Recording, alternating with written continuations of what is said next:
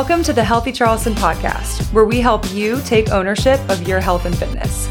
My name is Hannah, and I am here to be your source of accurate health and fitness information while spreading awareness about all of the different health and fitness resources available to you in the Charleston area. Be sure you're subscribed so you never miss an episode. I hope you enjoy the show. This episode with Lauren Vega was so lovely, and it was so cool to hear all of her stories. Lauren oversees marketing and operations at Atlas Food Co. She teaches yoga at Grace Yoga and at The Works, and she's also a chef and a writer. Lauren has had some really unique and exciting experiences, and she tells us all about them, about her journey and her story of wellness, from doing yoga teacher training in high school to being a chef on a sailboat to training with a Michelin star chef in Patagonia. She also opens up about her struggles and lessons learned along the way and what has continued to help her take leaps of faith and do what she loves. Lauren is passionate about helping people view wellness holistically instead of focusing on just one category, as we often do. Lauren feels that we should be taught how to do great things for your mind, body, family, and community without isolating one category or another. She also tells us about some exciting new things with Atlas Food Co. coming soon in Charleston, so stay tuned for that. Before we start, please follow us on Instagram and subscribe to the show so you never miss an episode. And now, Lauren Vega. What's up, Lauren? Thank you so much for coming on the Healthy Charleston podcast. Yeah, thank you for having me. I'm really excited to get to know you. It feels like you have a very interesting story. So can you tell us first what you do here in Charleston? Yes. So right now I'm working full-time for a food company called Atlas Food Co. We're a local meal delivery company that's trying to be the most sustainable meal company out there. So all of our food is locally sourced, all of our packaging is compostable, and we deliver right to your door. On top of that, I also teach at Grace Yoga as well as The Works. I private chef. I crew on sailboats. So I do a little bit of everything. Do a lot of different things for sure. Yeah. Okay, so let's go way back when. Let's start background. Like, how did you get to where you are and doing what you're doing? Yes. So I'm originally from Huntington, West Virginia, which if you know the movie We Are Marshall with Matthew McConaughey, that's my hometown. Oh, that's cool. Marshall University is my hometown university. And I was there for my entire childhood. The background in yoga, I think, is the first thing that started for me. So when I was like a little bitty baby, my mom would take my brother and I to her fitness classes at the local YMCA and like put us in the corner and give us one of those Bosu balls to play with and just say, go have fun while she taught classes. So she was teaching. She was teaching all the time. She was doing aerobics and step classes and water aerobics, anything she was trying to move. So when I got into middle school, she decided she wanted to get into yoga, and she did her first teacher training, and it was a really long process. Back then, the yoga teacher trainings were still the 200-hour, but they weren't the do it in a month or go to Costa Rica and do it. It was do it for 18 months or 24 months. Like a school, a program. So she drove to Virginia from West Virginia once a month for 18 months and got her 200-hour training. After that, my stepdad got his training and he did the same thing. After that, my brother got his training. A family affair. And then after that, I got my training. So we were all trained by the same woman. Her name was Anna Pittman. And we didn't do it because we all thought we wanted to be yoga teachers. We just saw the change in each other and we're like, oh, like I want to learn what they're doing. I want to get into that. So by the end of it, we were all teaching. My mom was teaching yoga classes in our garage apartment in our backyard, and it just grew and grew and grew. And after a few years, she decided, I'm going to open a studio. So she opened up a yoga studio in Huntington. It's called Brown Dog Yoga. And we were some of the first few teachers, like my family, we were the teachers. And then we added on more, and we added on teacher trainings, and now it has grown to a space. She has 2 studios, and they have yoga, TRX, cycling, bar. Like the whole thing. It's the whole gambit. So that has been really, really a big part of why I am the way I am. Movement has always been huge for me. My dad also, my parents were divorced, so my dad was also very active. He did triathlons, and we would do like mini triathlons with him. So it was just always something that combined the family. So when I got my training in high school, I started when I was 14. My 15th birthday was the weekend of my training. So I started it like right at 15 years old. Typical high schooler. Right? So it was a really, really cool time for me because at the time, you know, you're going through a lot as a young girl and you just like don't know what to do. And you're, you know, worried about school, worried about boys, worried about sports, all the things. And I had this like group of women who I could come to every single month and learn not only about yoga, but talk to about like emotions and how to handle them and how to handle your mind. And it was an education that I never imagined getting at that age. And I'm so grateful for them. There were women from ages like 23 all the way up to their 60s. And we were all just talking about the things that we were going through on top of learning how to teach. So that was something that I'm really grateful for, and that kind of guided me into seeing women as like a safe space. There's a book called The Women Who Run with Wolves, and it felt like I had a wolf pack pretty much. And that's really special at that age. So in high school, I also started teaching yoga to my soccer team because you had to like earn hours for your teaching hours to get your certification. And I started teaching yoga to my soccer team, to the track team, to the basketball team, and I was their peer. So I was like, yeah, they were laughing a little bit, but at the same time, they're like, oh, if she can do it, I can do it, which was a really cool feeling. So after that, I went to the College of Charleston, and I went for international studies in arts management. So I did international studies, to be honest, because I got a scholarship. I didn't know what international studies was. I had no idea where it would take me. And then because of that program, I had to double major. So during this whole time, it wasn't just yoga that I was obsessed with. I was obsessed with food. And that kind of led me to watching the Food Network like religiously. Ina Garten was like the best role model ever. Like that would be my calm. Like I'd get home from school and I would just zen out watching Ina. And that kind of stemmed because my mom, she's a great baker. Both of my moms are incredible bakers, but my stepdad was a chef, I think. You grew up with a great family. I had like 4 parents. So and they're all like active and they cook amazing things. Like you had it. That's great.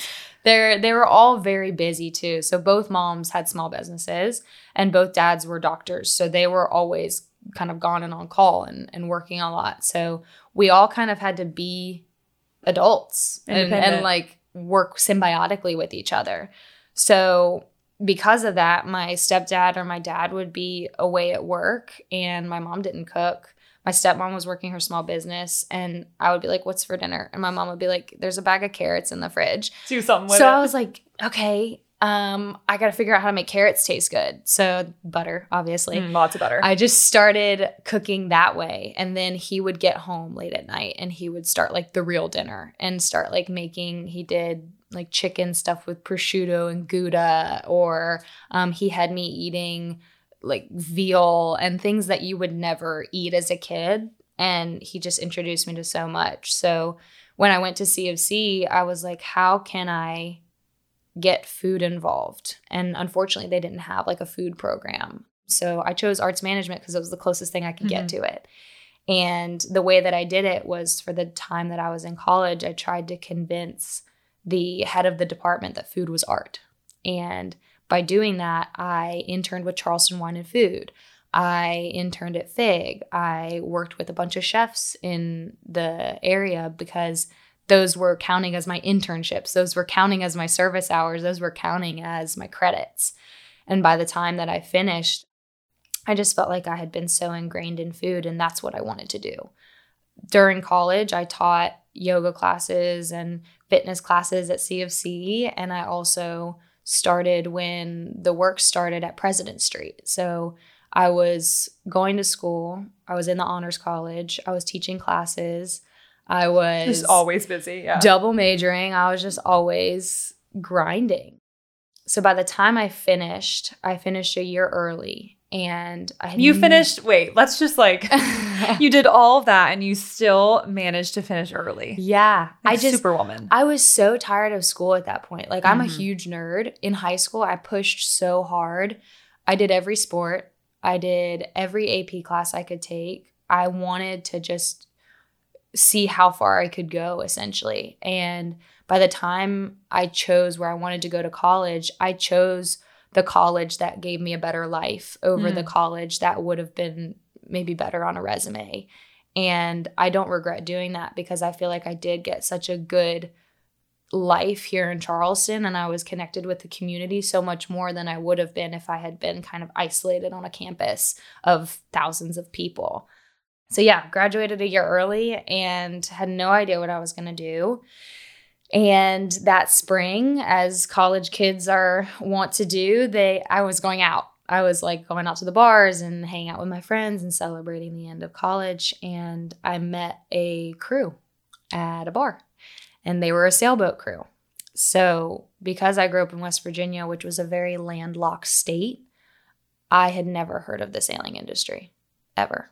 And apparently we have a really incredible sailing team. I know, apparently so. I learned the same thing when I moved down here. I was like, what do you mean? Yeah. That people do this? Yeah. So it was brand new to me, and they came up and I was asking them questions. That's something that I've always done, is I love asking people questions. And I was like, what? Like, this is a life? You live on a boat and you travel the world and you just like take the owner around or charter the boat out? And they were like, yeah, we do. And I was like, okay, well, let me know if you guys ever want a chef. And that being said, I had never had any experience chefing. I had just been around food for so long. So they were like, okay. And I thought, okay, that's the last time I'll ever see them again. And in the meantime, I was trying to figure out where I wanted to go. So I booked a trip to Peru with my cousins just as like a congratulations. We all graduated. We're going to go travel. So while I was in Peru, I was experiencing so much food, and there was a chef there who I had known about. His name is Francis Mallman. Have you ever seen Chef's Table on Netflix? You got to watch it. It's like the first season, I think episode 3 or 4. And he was just this like huge romantic. He would make these dishes over open fire in the middle of Patagonia, in the middle of the snow, or his stove in his house was like a wood-fired stove. And I just thought he was very like old school for being in this day and age. So I found him on Instagram. I slid in his DMs, and I was like, hey, I'm in South America. I'm close to Patagonia. Like, where you at? And let's do this. Where are you? And he messaged back. He was like, I'm in Buenos Aires in Argentina. And I was like, oh, I can be there.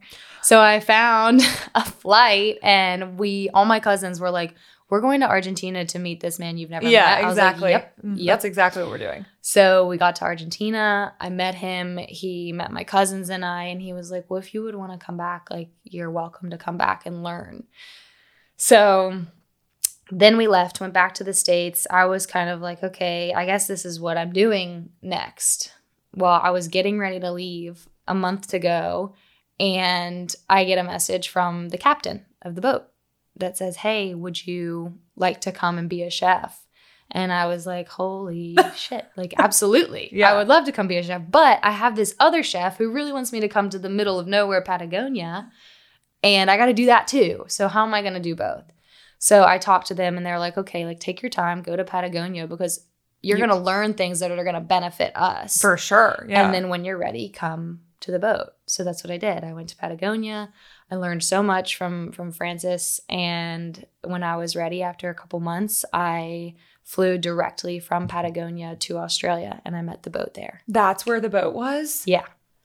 Okay, I have so many follow-up questions. First, what bar? I have to know what bar you met these people It was in. Cocktail Club. Oh, okay. So like a classy, I'm like, senior at CFC, were you like public house or was Midtown still a thing then? Midtown was still a thing. Yeah. Yeah, it was Cocktail Club. Okay, yes. And then Australia. So also, you went to, I mean, this person is famous. Everyone knows him. But still, a random man. Messaged him on Instagram, and then you spent a couple months learning from him. What was that like? What did you do? Yeah, so I flew into Buenos Aires again, and then I met him. We got on another plane, flew 3 hours south, got in a car, drove 5 hours into the middle of nowhere. My mom was freaking out, by the way. Yeah. Like at any point were you like, am I being trafficked right now? Exactly. No, my mom was freaking out. My parents actually got me a satellite phone, which is very expensive, but we were like, we don't care. Like, we want you to have access to the outside world if something were to go wrong. So I had a sat phone with me, which was great, but I had no cell service. There was no Wi-Fi. I wasn't talking to anybody. So when were you with anyone? I was with him. But was anyone else there? Not at first. Okay. So we drove 5 hours into the mountains, and then we get on a boat. And we go on a boat, and we go across a lake. And once we get across the lake, I see this beautiful house and this little hut next to it. And then I see other people, and I'm like, okay. Thank God. Thank God. So he has people who live on the island full time who take care of the space. He comes and goes because he travels a lot. And then he has chef teams who come for the guests who are visiting. So that's what I was kind of doing. It was very similar to what the boat experience is. You have guests come on, you give them an experience, and then they leave.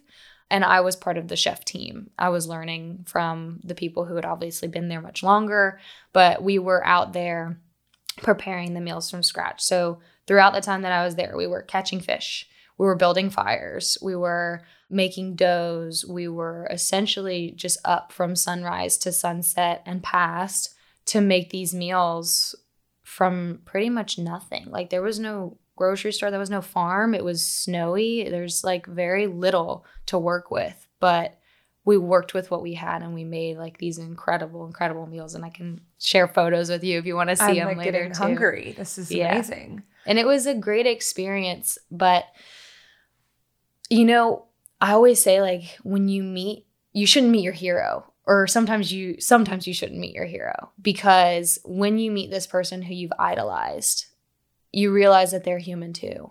And you start to recognize, like, oh, they don't have all the answers that I was looking for. And I thought they did. And so I was there, and I was seeing this chef who was making these incredible meals as a tribute to his home. And he was doing so much to put Patagonia on the map that I started thinking about home. And I was like, I want to do this for West Virginia. I want to do this for my home so bad. And why am I here, if I could be there? And obviously in retrospect, I was there because I needed to learn that lesson, and I needed to learn from him. But it was such a shocking, like, oh, like, he didn't have my answers. Like, I had my answers, and home felt like my answer at that time. So it was a really good experience just working with him, not only because I learned that, but also because I learned so many different chefing skills too. So, and like, what a once in a lifetime unique experience he was the Michelin star chef. Yeah. Like, you're never going to get that again. Yeah. And so while you were thinking about home, instead you went to Australia. Mm-hmm. Tell me how that worked out. Yeah. So I had committed to working on the boat for a full year. It's a year contract. And I decided to go, and that was kind of a baptism by fire on its own. We had a head chef, and I would be sous chef, and then total the crew was 12, and he was a 45-year-old Serbian man, and I was a 20-year-old American female. And we butt heads so bad, because I was like strong and independent, and I wanted to do it my way. And he was very, very strong and very, very just like, this is how it's done. So at one point he had me like cleaning the galley with a Q-tip. It was that. It was like a movie. It was crazy. And I was like, what am I doing? But I learned so much from him, like so much about time management, about like balancing all of your responsibilities, also about cooking. But it's really just like a full immersion on being the most efficient and competent version of yourself as possible. And I had felt I was very efficient, very competent, but the boat taught me just another level of that. What do you feel like were some of those specific things, like life things that you learned? Yeah. So one of them was definitely just working with people as they are. Like a lot of the time I feel like I want to change people and I want them to see me and understand me as I am, but sometimes you have to recognize that like you're not going to see eye to eye, and somebody's way might not be the way you would have done it, but because like you respect them and you want to work well with them, you're going to figure out how to work together. Otherwise, it just won't work at all. So that was one of the big things. And then the other was remaining an individual was huge for me, because the yachting industry is very, very alcohol heavy. Like you finish your work, you get off and you go out to a bar and you drink. And I mean, I drink, but I never really loved to get drunk or anything like that. So I was kind of like the black sheep out, where after work I would get off and then I would go up on deck and I would start like doing yoga, or I would go for a walk, or I would go find a museum, or like things that I wanted to do to explore. I felt like I was kind of isolated in wanting to do those things. So I had to be really, really strong in who I was and what I valued in order to not kind of fall into just what everybody else was doing. So that was a big, hard lesson for me to learn. Yeah. I mean, again, two like really valuable lessons to get really young that I'm sure serve you so well doing what you do now. And we'll definitely get into that. With your background, I think you probably realize like how unique your middle school, high school years were compared to like most of us females out there. Mm-hmm. It makes me really realize like the importance of that community. Like you said, you had that like wolf pack, that like strong group of women that just, you know, a range of ages that had so many different experiences. Like your support system and your like learning, you were just able to almost like jump ahead and get so many different perspectives. You mentioned something that, so your mom started with yoga, which is just cool that like we often forget, I think, the impact that like we can have on other people, especially like potentially in the future, like as a parent. It's just cool to see that your mom had that impact on you, and then your stepdad did it, and then your brother did it. What was the change that you were noticing in them that made you want to go do this training? Yeah. So at the time, you know, I think a lot of kids, fortunately and unfortunately, see their parents go through hard times. And at that time, my mom and my stepdad were having terrible marital problems, and they were just fighting all the time. And I was super anxious. My brother was kind of isolating himself, and we all had no idea like how to cope. And then my mom found the yoga teacher training, and I saw how she was able to process her emotions, because before she was very reactive. She was able to take a step back, like take a breath, process her emotions, explain how she felt, and then ask for what she needed. And that was not just with my stepdad. That was with us. That was, you know, we did like family meetings, kind of like we would meet in one of our bedrooms and we would just talk. Like a feelings meeting? Kind of, yeah. Talking about it now is like, it's heavy. It was hard. But if they hadn't done it, I wouldn't have known how to do it. And seeing them do it was like, I want to have that amount of transparency, not only with my parents, not only with my brother, but with pretty much everybody in my life, because there's nothing to hide. There's nothing to be ashamed of, especially if you recognize that everybody else is going through something too. So that was one of the big changes. I mean, physically, because they had been active, I didn't notice any crazy physical changes, but I noticed the community. Again, she was bringing in this like group of not only men, but also women in the community who just wanted to be around that energy, wanted to take the classes, wanted to be in our garage apartment. I mean, it wasn't like a nice place to practice, but they wanted to be together. And to see how she has transformed that. And now my stepdad, he's in there kind of like putting bikes together and putting up drywall and like doing things for the business as well. It became this thing where we all wanted to be a part of it. And that was something that I noticed where I was like, okay, like I want to do this too. Well, and now you do that for so many people too. Yeah, it's like you got all of the physical and mental health education that is never in schools. Like the mental health work and the emotional intelligence work and like education that you got. I think people never get that, or they get it when they're, like you said, struggling with something, maybe when they're middle-aged or older than that. And just like having that to help you along from middle school, high school on just sounds really, really unique and really valuable. So we're back on the boat, Australia. Where did you go? Yeah. So in Australia, the pandemic hit. So we were there for a few months during the very beginning of the pandemic. And because the owner of the boat was across the world, we had to kind of wait for the go ahead to see like, okay, what country can he get into? When can we get the family on board? That kind of thing. So we were kind of on standby. And during that time, Australia was one of the most restrictive countries.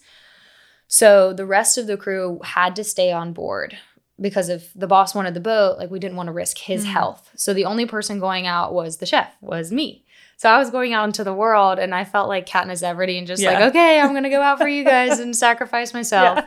But I would go out and I would stock up on all the groceries for the week and then come back. And I did that for a few weeks. And then eventually it got worse where people would see me with a couple carts and, the toilet paper thing was huge. Yeah. And like the chicken thing. Then the chicken thing. Yeah. So they would see me with a big amount of stuff and they would think that I was like hoarding or for yourself. Yeah, for myself.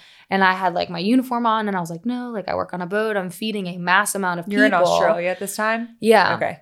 So eventually the grocery store owner was like, okay, we're just going to have you like submit your order online and then pick it up around the back now. Because people were getting really aggressive. Yeah. They were getting upset. Oh, it was insane. Yeah. I can't imagine what it was like in Australia because it was wild here. Yeah. So eventually we decided we were going to go to Fiji to meet the boss there because that's where he could fly into at the time. So we sailed the boat over to Fiji and each sail, like it depends on where you're going, but that one took about 2 weeks, which is perfect for the quarantine time because what they do when you enter a country on a boat is you have to sit there at anchor outside of the country. The people who have all of the tests for COVID, the scientists or the doctors would come out and they would swab everybody. After our quarantine period was up, we would go through customs, then we would go through. So we sat out, waited, and then eventually got into Fiji, and we were there for a few months. After Fiji, we went to New Zealand, and I finished the boat on New Zealand after America's Cup, which is like a big sailing thing. I didn't know that at the time. I was like, what is that? But apparently it's this huge, huge sailing competition that they do every single year or every 4 years. But I finished there in New Zealand. The Healthy Charleston podcast is brought to you by Made to Move Physical Therapy. Made to Move Physical Therapy specializes in helping you get out of pain and get back to doing what you love. We offer relationship-oriented, one-on-one, individualized care to all of our clients, and we believe in putting the patient's needs first. If you'd like to work with me or any of our other physical therapists at Made to Move, check out the link in the show notes and get 10% off of your first session. We have locations throughout Charleston, Mount Pleasant, West Ashley, Somerville, and Daniel Island. Don't waste another day stuck in your pain. Follow the link and schedule an appointment today. Like, just to be able to be like, yeah, I spent a few months in Fiji. Like, I know it was probably different because COVID was happening. But again, just like another really unique experience. Yeah. And provisioning, which is a fancy word for saying grocery shopping, for the boat was really difficult in Fiji because all of the shipments had been stopped because of COVID. They weren't getting anything from mainland Australia. They weren't getting anything from New Zealand. So I had to make a choice. Either we were going to spend thousands more to get food flown in specifically for the boat, or I was going to source locally. So I decided to source locally. There you go. And that's where I started really learning about the importance of local sourcing, of having a relationship with your farmers, of having a relationship with your butcher. And they were like so grateful at that time, because if you think about it, the islands, any island, whether it's Fiji, Hawaii, whatever, their livelihoods are very tourism based. So when the world stopped, a lot of their jobs were over. They had no way of making money. So the farmers were just so grateful for us to be there and for us to be putting our money back into their economy so that they could continue their businesses. So it got to the point where I was having the Fijian women come, and they would teach me the recipes because I didn't know how to work with their food. Like, they had these crazy vegetables I had never seen before. So they would come to the boat and they would show me how to make a Fijian curry or how to make these different dishes. And the crew would meet them, and it became, again, a sort of a community where we were always like checking in with the guy who roasted our coffee beans or the guy who brought us our chicken and all of that. And we ended up going to their homes for like holiday celebrations. Aww. And it was really, really a beautiful time. It was hard to see the Fijian culture and the country just kind of shut down, but it was really, really special to be there with the people that I was with. So what made you decide to come back? So after 2 years, the head chef at that time, his wife was pregnant. Right before. This is the Serbian guy? Yes. Yeah. With the Q-tip? With the Q-tips. His wife was pregnant. So he, during the pandemic, had to make like a game time decision. Do I stay on this boat and potentially not get back to my wife, who has a baby growing inside of her, or do I ditch? And I was like, get out of here. Go. Go to your wife. Go to your wife. So it was just me as chef for a little over a year. You were head chef. Yeah. Dang. Kind of rolled myself into that role. Yeah. And breakfast, lunch, and dinner every single day was me. And it got to the point where I just got really burnt out. And, you know, it was a hard decision. I think it's probably the hardest decision I've ever made, because I loved the experience. I loved the little family that we had built. I was dating someone on the boat at the time, and I, you know, loved spending time with him every single day. But I felt like I was just missing out on time that I could be spending with my family, or time that I could be spending on something that's mine. And I also recognized that I was putting so much work into an industry that was so wasteful. And I wanted to do something that had a greater purpose, and it wasn't just like being the help. That's kind of what Jenny said, was like she saw the amount of food that was just being wasted. So it's interesting. Y'all have a very similar path. Mm-hmm. Yeah. So then I decided to get off, and I came back to the States again. I made these leaps, and I continue to do so with no plan. And it's worked this far, and I've always been able to kind of land on my feet. I think just because I have a really good work ethic, and that's kind of what's driven me forward, is like I've always worked hard for the things that I wanted. And when I came back to the States, I had no idea what I wanted to do. And I started working for Out in the Field. Have you heard of them? No. So it's a traveling, I call it like the food circus. So every single year, what they do is they host these beautiful dinners at local farms. They pair it with a local chef, and they travel across the country and now across the world putting on these dinners. So I started traveling with them a little bit, and I did dinners in Maine and Connecticut, dropped down all the way, made it back to Charleston. I also, in the meantime, hopped on a different boat because I wanted to see like, oh, was it the yachting industry that I loved, or was it the people that I was with? Turns out it was the people that I was with. So that was a good learning lesson. But all of that was kind of just like sporadic work until I found Atlas on Instagram. And then I hit them with a DM slide. More DMs. There you go. Y'all beware. She's coming for your DMs. Truly. But Atlas at the time was small.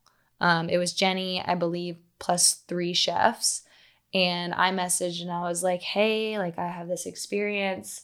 I worked on boats. And she was like, I worked on boats. I was like, no way. And then she was like, well, what do you want to do? And I was like, well, I know how to cook because of the experience. So I went on board as a chef. I loved that, but I got really burnt out really quickly because I went essentially from working in a galley all day, every day to working in a kitchen all day, every day. Yeah, food and bev is a really tough industry. Yeah. So I told Jenny after a few months, I was like, I love this business. I love what you're doing, but I just can't be in the kitchen anymore. Like, what can I do? And it took us a few months of like growing pains where I would be in the kitchen sometimes and out of it sometimes. And I developed this role of like, it's called marketing, but it's like marketing plus term. operations plus customer communications plus boots on the ground plus event. It's called running a business. It's called running a small business. Yeah. It's everything. COO. Yeah. And CEO maybe. Yeah. So I was really grateful for her flexibility and letting me shift over to do that, because I felt like, I mean, I'm here and I'm talking about it and I get really excited talking about it even still, because I love the mission behind it. And it has been just a really, really cool role to kind of develop on my own and see that there's so much more to be done out of the kitchen as well as in the kitchen in order for this business to work. Dang. Yeah. So that's what you are currently doing. Mm-hmm. Okay. So Yeah. what does that look like? What's your day to day? Yeah. So day to day, I do a lot of the back end reports, just making sure that we're hitting the numbers we need to be hitting, that the customers who are like best customers are ordering, are not having issues with their orders, getting new customers on. I also do all the social media. I do the website edits. We have an incredible photographer, Taylor, who does all of our photography. So I work with her sometimes doing some kind of food styling and stuff for the Instagram. We're starting to partner with local gyms to do affiliate programs. So I manage all the affiliates and make sure everybody else is, getting their word out and getting their money for when they work with us. I also do event planning. So this weekend we have 2 events. I'll also be working those events. So it's just a little bit of everything. And it's also really important for me to do team building stuff. So like staying connected with the team, I do like a Thursday weekly win. So I tell them like, hey, I know you guys are in the kitchen, but this is what's happening. We just had an article released on us. We just got a grant. We're just doing all of these different things. We're on a podcast, like those kinds of things, to make sure that everybody's connected and they know that we're driving forward. And you're growing, a lot. A lot, yeah. What are the events coming up? So we're working with a few pop-up fitness events for the month of March and April. So we're doing ACE by Anne Claire. She's doing a pop-up at the Hampton Warehouse. And then on Sunday, we have Jibe Cycling with Nellie Rusher-Clark, who's a personal trainer. Okay. So we'll be working with them. And it's really cool because I didn't think that working with Atlas would allow me to stay in the fitness industry. But like I know Nellie. Nellie and I taught together. And I know a lot of the trainers that we're working with through the fitness world. And I'm like, hey, like, you come over here. Like, you guys are worried about food too, but let me show you the importance not only of counting your macros, but of locally sourcing and of composting and of doing things that are good for the whole community and not just your body. So it's been a really cool kind of like intermingling, and it's slow, but it's steady, and people are starting to recognize it. Yeah, it's really cool to see. I think just in the past few years, I'm sure you've seen it, the way that the Charleston, I don't even want to call it health, but like the wellness industry has grown. I mean, there's like a gym on every corner. There's all of these like locally sourced and local businesses. Like you think of Harkin, Harbinger, The Daily, Huriali, just like all of those places popping up and really doing very well in Charleston versus, I don't know, maybe 10 years ago, it was like you eat and you drink and you party, which we still do those things. But now we all work out together on Saturday morning. It's only growing because Charleston is growing so much. And I think the people that come to Charleston are very like, we love the outdoors. We love our time freedom. It's like a little bit of a different lifestyle than I think you would get in like a big city, but we still have a lot of those resources. Like obviously I love Charleston. I'm sure you do too. Tell me about some of the other companies, small businesses that you work for and what you do. Yes. So I teach for a yoga studio called Grace, and it's above Williams in Sonoma. We opened a year ago in January, so a little over a year. And that studio was opened by Aaron Gray. So I met Aaron when I was teaching at the Works pre-boat, so during college. She had come to my Works classes, and I just thought she had a really beautiful practice, and she really loved coming to my classes, and we kind of just became good friends. during my time on the boat, we connected via Instagram.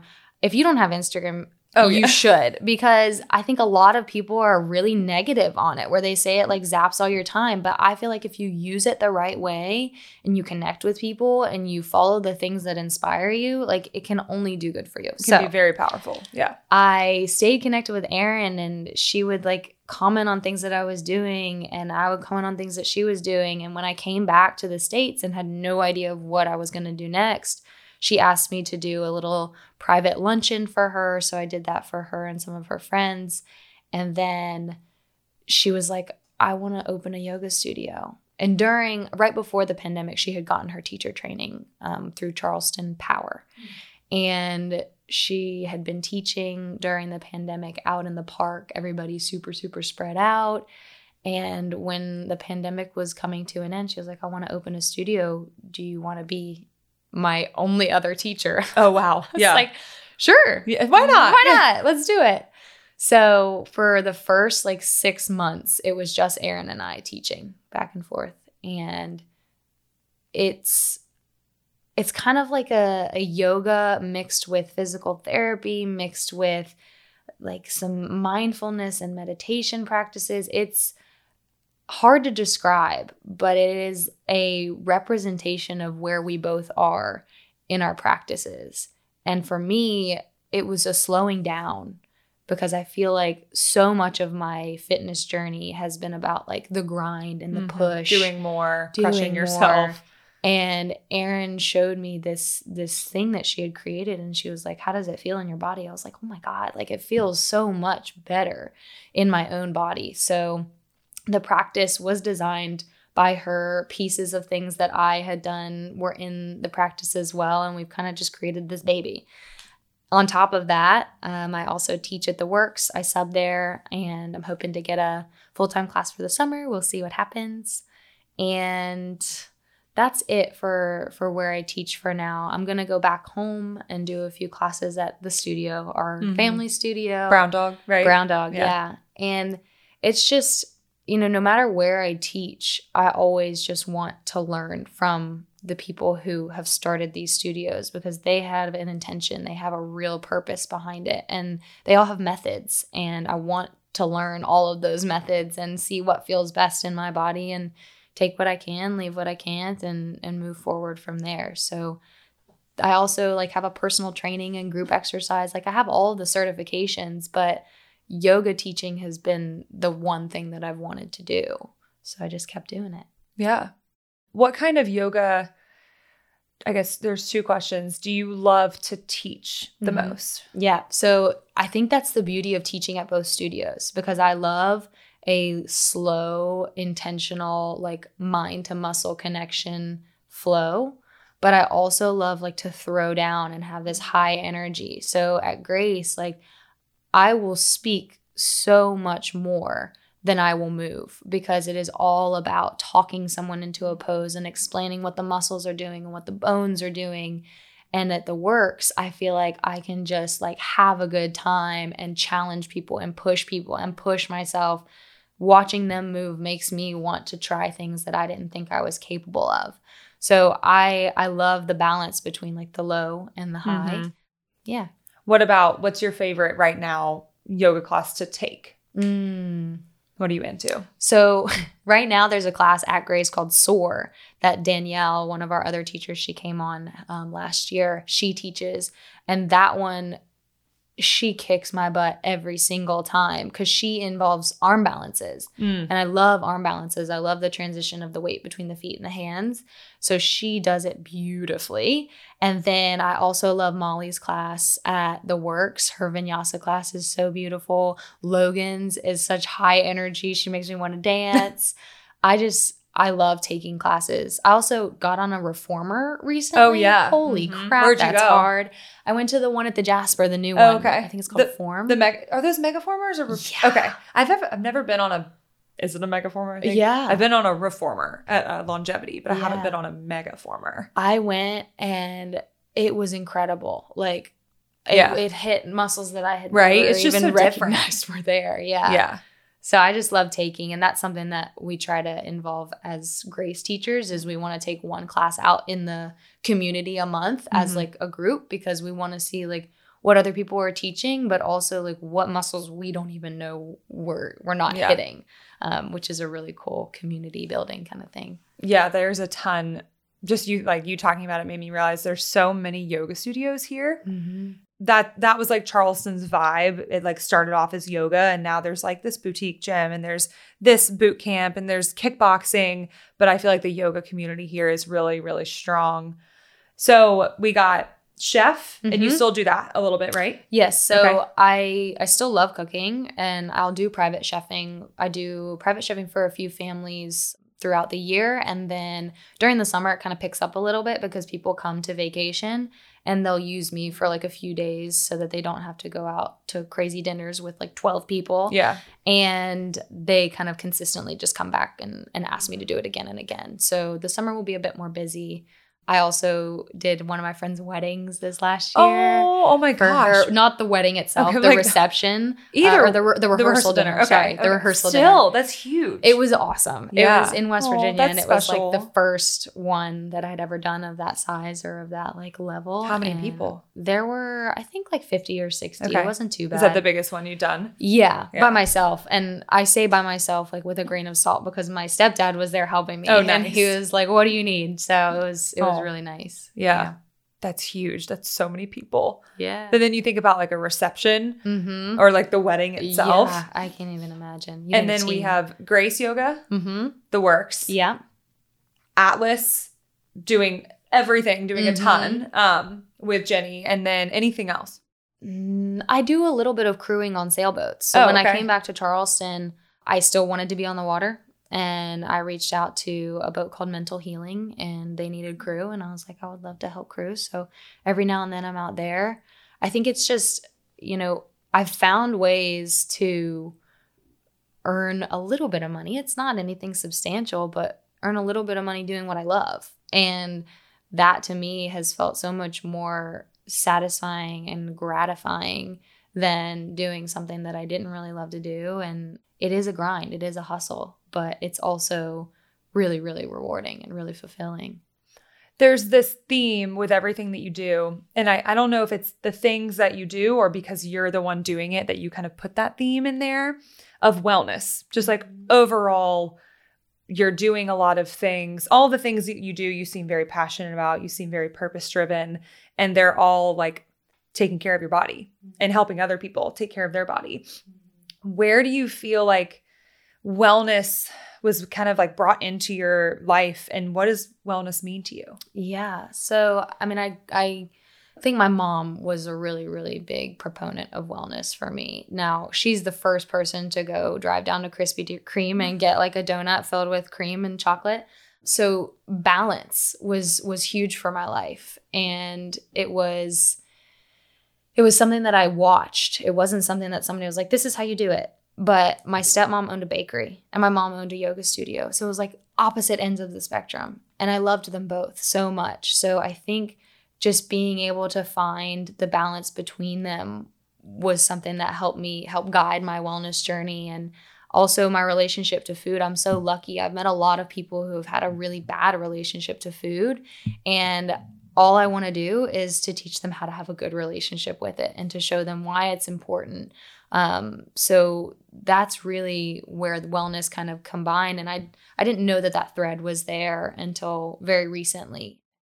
I was mentioning to you, I started Vega Bond. So throughout my travels, my friends would be like, oh my gosh, like you're homeless, you're a nomad. Like, what are you doing? Where are you? And I would be like, well, I'm a vagabond. Like I'm just going around doing what I want to do. And they started calling me Vagabond because my last name's Vega. And that was something that just like stuck with me. It's like, okay, I don't really know what I'm doing next or where I'm going, but each little thing that I pick up along the way is what's making me who I am. So I started Vagabond Wellness, and I call it Viva la Vagabond. And it's just a place where I am teaching people not only, how I cook, but also how I move and why it's important to not isolate one thing out of your whole wellness journey. So I've seen a lot of people kind of shift into like, oh, I really have to nail down my fitness routine. I really have to nail down my food. I really have to nail down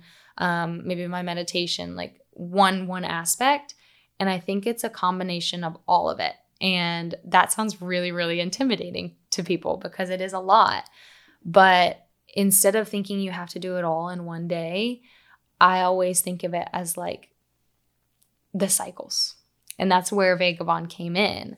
So it was a combination of learning about the cycles in our life, which is very Ayurvedic, which is the medicine or the healing of the body through food. And it's like a yogic practice. And also there's this huge thing of like cycle syncing with women. So I started learning about that. And I just recognized that we are not meant to do the same thing every single day of our lives, every single year, and that we live cyclically. How we feel in the morning is different than how we feel at night. How we feel in the spring is different than how we feel in the summer. And it's like, if you expect yourself to eat the same way, perform the same way, feel the same way every single day, you're going to set yourself up for disappointment and for failure.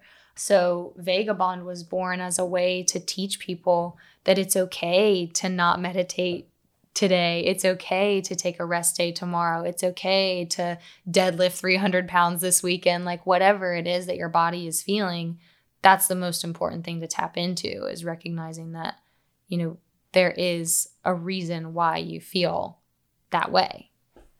Yeah. How do you help train people on that? Yeah. So that has been difficult for me because there's so many aspects to it. And because I have a lot of experience, people will be like, okay, teach me about the food part. And then somebody else will be like, teach me about the movement part. And somebody else will be like, teach me about the travel part. And I want it all to be together. Like I want to teach all of it at once. So really right now it is that isolation of like, if somebody wants a one-on-one for cooking or for yoga, I'll do that. But the purpose of Vagabond is really just information. Mm-hmm. So it's not a class. It's not something that I can continue to give to you day in and day out, but it's information that I give to you, and then you take it and you do what you need to do with it. Because I think one of the reasons that I didn't want to be a personal trainer was because I wanted people to figure out how to do it for themselves. Like I didn't want to be relied on. I wanted them to learn how to do it and then how to take it out there and do it without me.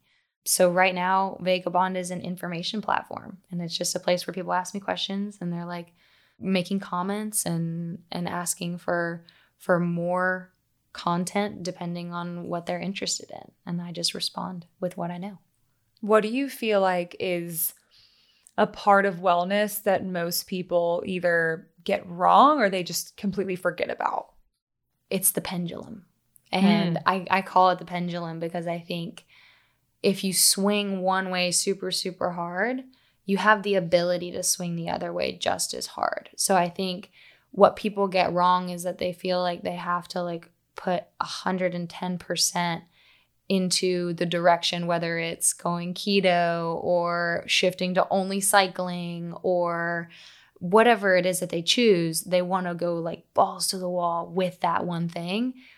And then they forget that on the other side of that is like this huge thing where you have to rest or you have to fill your body up with good food. And that's probably where people go wrong, is like they think it has to be this extreme. And really it's just going in the middle and having that swing that's very subtle side to side. Yeah, I think so many people think kind of what you said of like health and wellness is just exercise, or it's just nutrition, or it's just this. And they focus so hard on that it's like a piece of the pie and it takes up their whole pie. Mm-hmm. And that it almost becomes like, it's ironic when our healthy habits become unhealthy, mm-hmm. which I think as a woman in the fitness industry, like you see all the time of like working out is great for you, but then the way that some people work out or their relationship with fitness can actually become unhealthy to every other part of their wellness. So it's really, I think people kind of have to dive in to build the habit and to learn everything there is to know. But I think people they forget to go to the next level. They forget to level up. They like just fitness or they just nutrition, when really it's like, yes, learn everything. What are you going to bring into your life that's sustainable?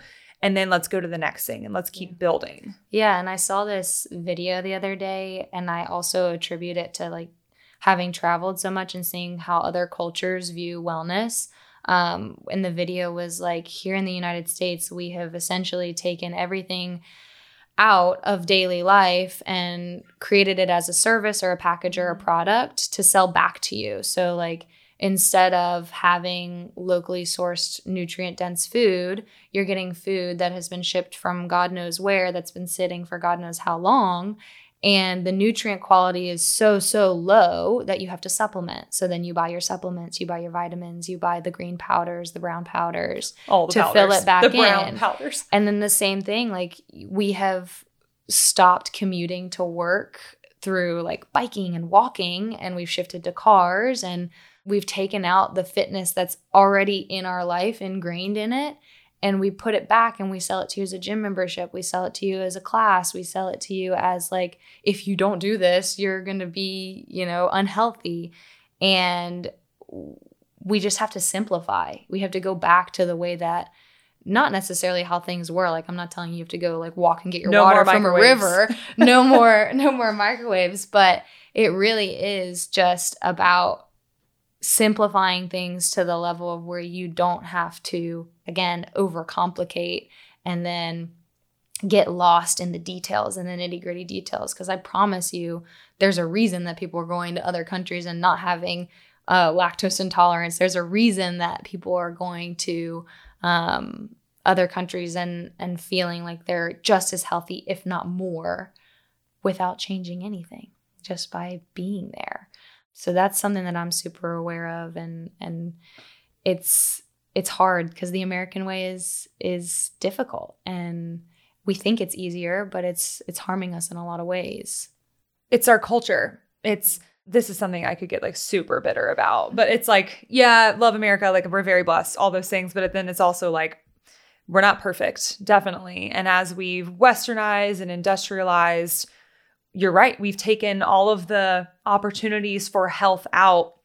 I was talking to someone the other day, and we were talking about how like the default path is obesity and being unhealthy and chronic disease. Like if you don't fight against that in America, like that is where you go, unless you are doing things actively or not doing things to be different than that. And I have this like 75-year-old client, and he was like, I just think it's so dumb that all of our jobs now involve us sitting at a desk and then we have to go exercise for like 1 or 2 hours.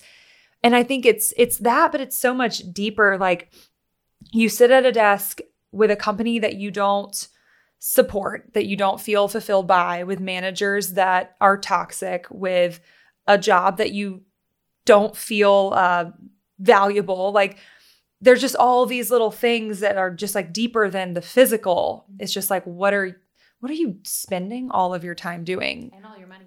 Yeah. And then you're just going and crushing yourself in a workout class and then doing it all over again.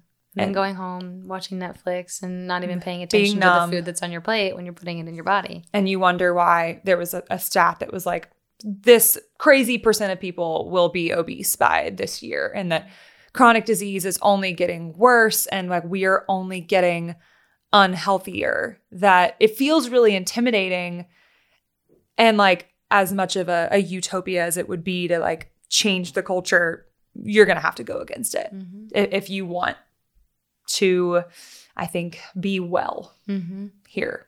Yeah. I feel really like cryptic right now. I'm sorry, everyone. No, you're good. No, I definitely agree. And I think, the beauty of Charleston is that we have access to incredible farms and incredible regenerative like meat farms. The meat that we can access is like grass-fed and grade A, and you can get like really, really high quality things right here. Like all this seafood, like we have such a great, like different types of land very close by. For sure. Love the South. For sure. Yeah. So what's something that you feel like you've struggled with your health and wellness? So I would definitely say it's like a two-part answer. Anxiety has been something that I've always, I think I had it starting in high school when my parents were going through their issues. I developed just this need to have a little bit of control. And I think that's one of the reasons I pushed so hard and I worked so hard. And I think it's also something that I really have to monitor at this stage in my life, because when I recognize that I have like dumped onto my schedule and like literally booked myself out from the time I wake up until the time I go to sleep, I have to step back and be like, okay, like what's going on with you? What are you avoiding? What are you not wanting to think about? What are you kind of anxious about that you're trying to literally work your way through? So that was one. And then the other has always been my menstrual health, which is so fascinating because I was put on the pill in high school. And then when I went on the boat, I wasn't going to have access to the pill. So I got the copper IUD because I was like, ooh, hormone free.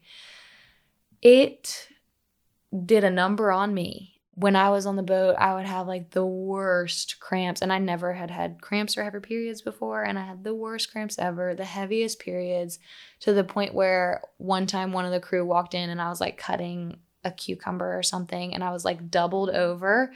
And they were like, are you okay? And no, I was like, no, I'm not okay. And they ended up finishing the dinner for me because I was in such pain that they were like, I can cut this cucumber for you. Go lay down. So at that point, I was like, okay, like I've got to get this thing out of me. And I ended up taking it out myself because it hurt so bad. Oh my God. Yeah. How? Yeah. I don't know if I want to, but wow. Yeah. So it hurt so bad that I had to get it out. And I did. And I went a few months without it. Actually, more than a few months. I went almost a full year without it. And at that time, it was the first time I had ever been off of hormonal birth control. And I had to learn like how to track your cycle and take your temperature and do all the things, and essentially the fertility awareness method. And that's when I got really into cycle syncing and really into being forgiving for your body, because like right before your period, you are not going to feel like going to a cycling class. I'm sorry, you're just not. But right after, you might feel like going and being super social. So that was a point where I started learning to give myself grace. Like, okay, you can take a rest, or okay, like your body really wants chocolate right now. Give it chocolate. Like that's how it's going to be. So those would be my top two, is like the anxiety and figuring out my own rhythm within my own body. Those have been the biggest struggles. And the struggle with birth control is something that I'm super open with my friends about. They ask me, I've been on everything, truly everything. The pill, the diaphragm, the IUD, the patch, the shot. Like I've done all of it. I'm here to tell the tale. Oh goodness. Yeah. With your anxiety. And I think, thank you for sharing. I think this is something I personally struggle with. I think so many people struggle with it in this day and age, when our culture is so set up to reward you for working hard, that it's almost like your hard work ethic is the thing that gets praised.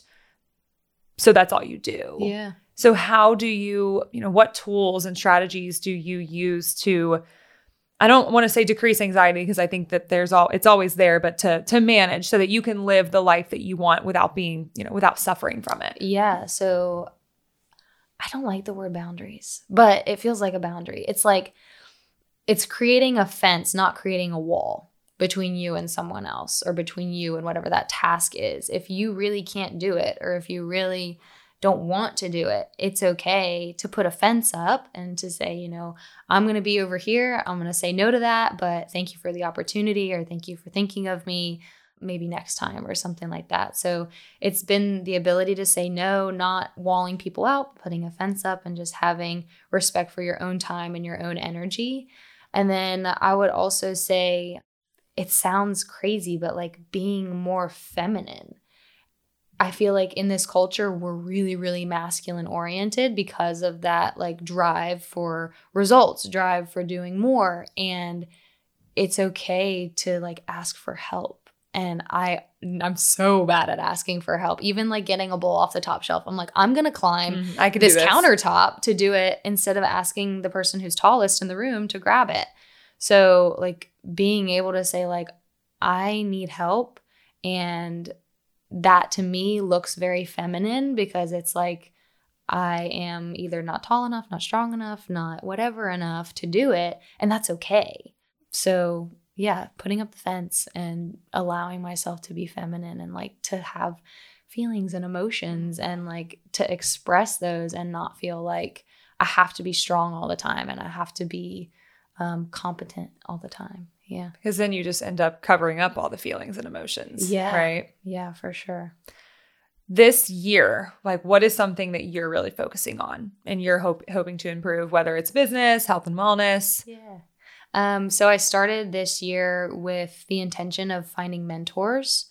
So for me, that looks like looking out at the community and seeing like, okay, who are these badass women or badass business owners that I really want to get to know and sliding into their DMs. There you go, doing it again. And just talking to them. So far I've talked to like 3 or 4 incredible women in the community and I've done essentially the same thing every time. I've just told them a little bit of my story and said like, this is what I'm doing right now. I don't know, where I want to go, but tell me about your experience as a business owner or as an employee or whatever it is, and what you regret, what you've loved, what advice you might have. And we kind of just go off on tangents in that way. And for me, that's just a way to kind of open my horizons and think about the other ways that I can apply my skills that I've learned and move forward. So that's one, is like finding mentors, and that has been awesome so far. And then my other is creating more education opportunities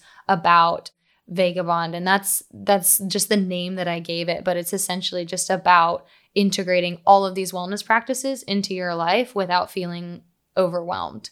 So creating those opportunities may look like offering talks or having like literally a wolf pack gathering where like women come and they just sit and they ask questions, and we'll see what that looks like, but that's the goal. Yeah. Yeah. What's something that you feel like has really fueled you throughout all of your journeys and all of your different things? Yeah. So I think you said it earlier, is like when I was talking about meeting Francis or getting on the boat, it was like something I'll never get to do again.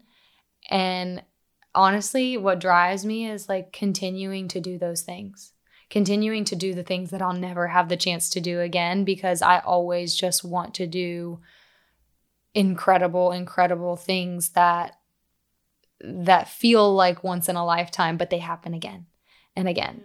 And again. And it's like, holy crap, if your life is made up of all of those moments, of all of those experiences, like what a life, how much you can learn, how many people you can meet, how many people you can impact.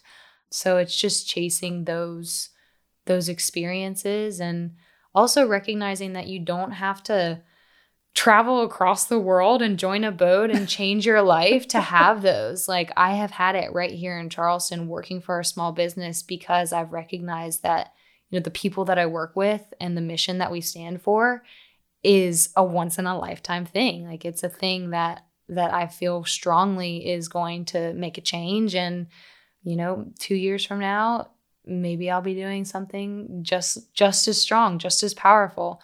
So that's my drive. Anything exciting coming down the pipeline with Atlas? Yes. So we are opening up the Atlas Food Collective. It is going to be on Meeting Street, very close to the Works, very close to the Guild, F45, all of that kind of stuff. And the goal behind it is to offer Atlas at a grab-and-go cafe location. Also, maybe do some like really cool drinks. I was designing the menu, and like I want to put on like a bone broth latte and like things that people are starting to get really into.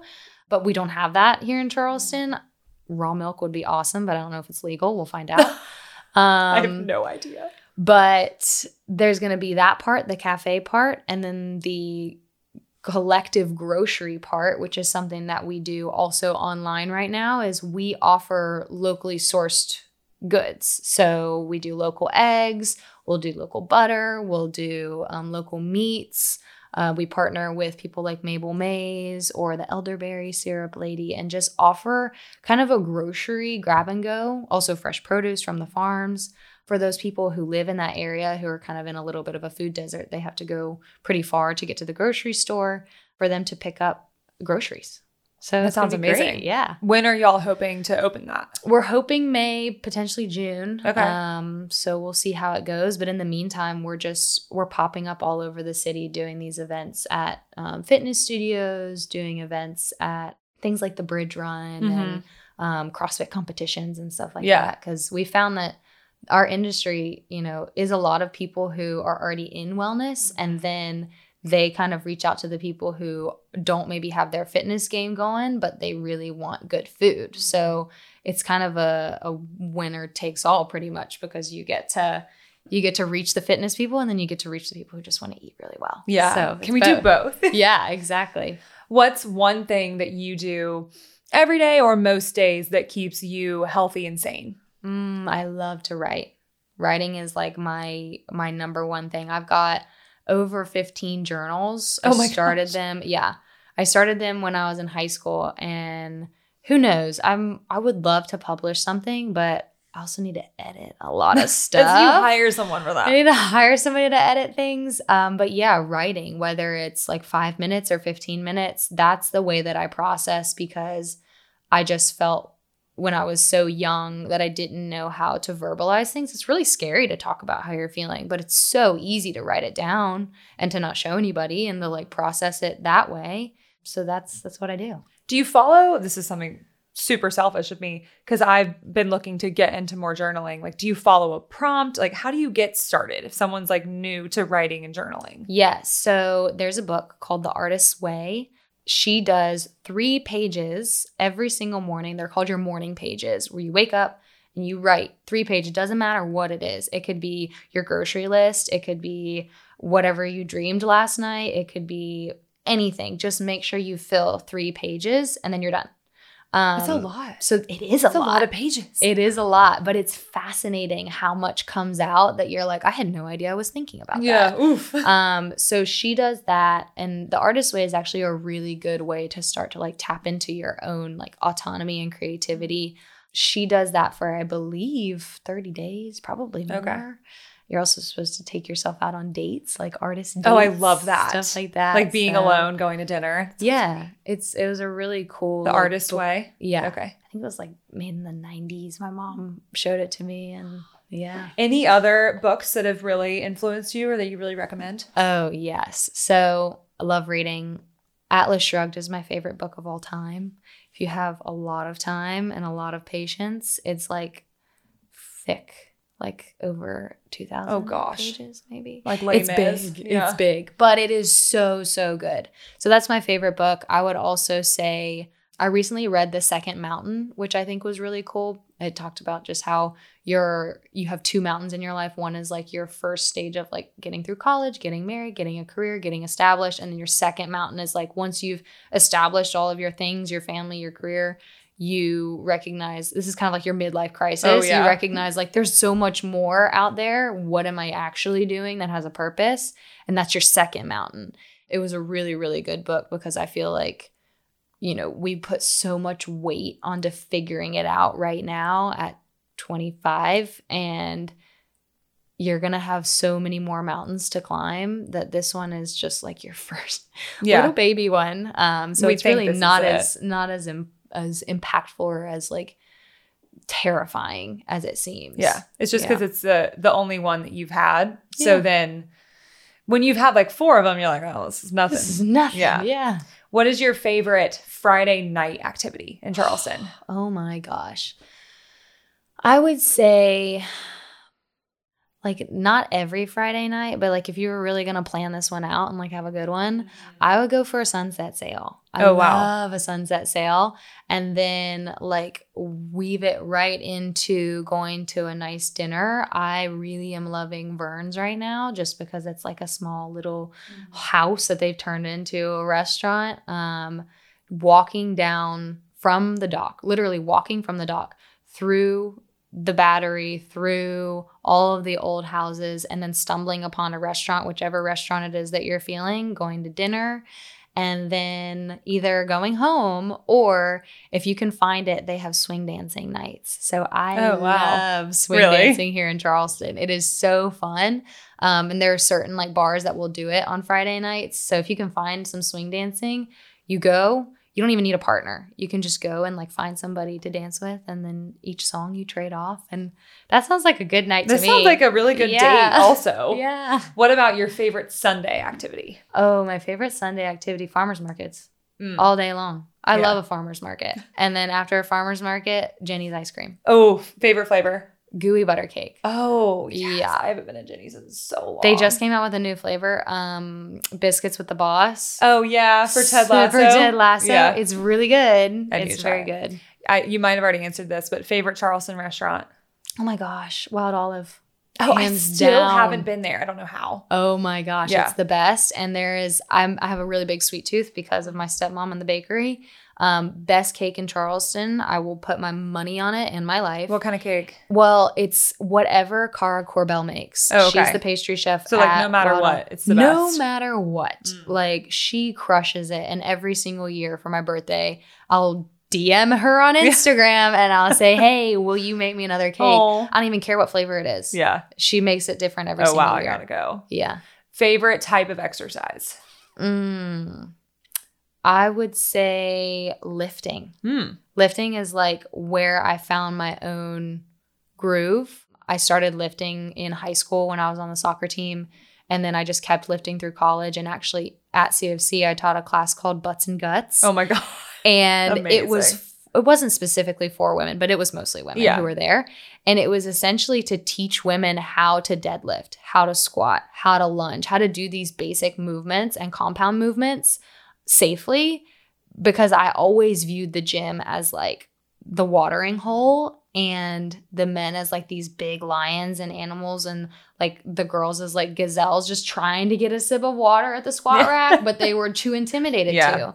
And by the time I was graduating, like women were pushing weight, which was so cool to see. That's awesome. So yeah, lifting is like my happy place. Yeah, that's awesome. Yeah. Favorite pair of workout shoes?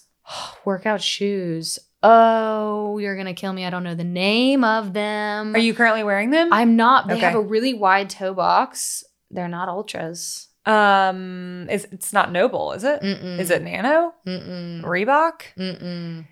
Wide toe box. It's a super wide toe box. I'll find the name and I'll send it to you. Yeah, okay. We'll be waiting. Yes. Where can our listeners find you and connect with you? Online, you can find me those DMs. On the DMs. Slide in. Viva La Vega is my personal Instagram, and then Viva La Vega Bond is the one where I just share a bunch of information about cycles and food and fitness. And I also have a website. If you want me to do any private chefing or any personal yoga, or if you have a writing gig for me, that would be sweet. You can reach out to me there. And in person, find me at Grace Teaching, find me at The Works Teaching. And when the collective opens, I'll be back there making food. So come see me there too. There's a lot of ways. On Friday nights, you're swing dancing. And on Friday nights, I'm waiting for this date. I want to go on the sunset cruise. Yes, yeah. That sounds great. Awesome. Thank you so much, Lauren. This has been fabulous. Thank you. Thank you so much for listening. All of her links to connect with her are in the show notes below. Please follow us on Instagram at Healthy Charleston and subscribe to the show, and have an amazing week.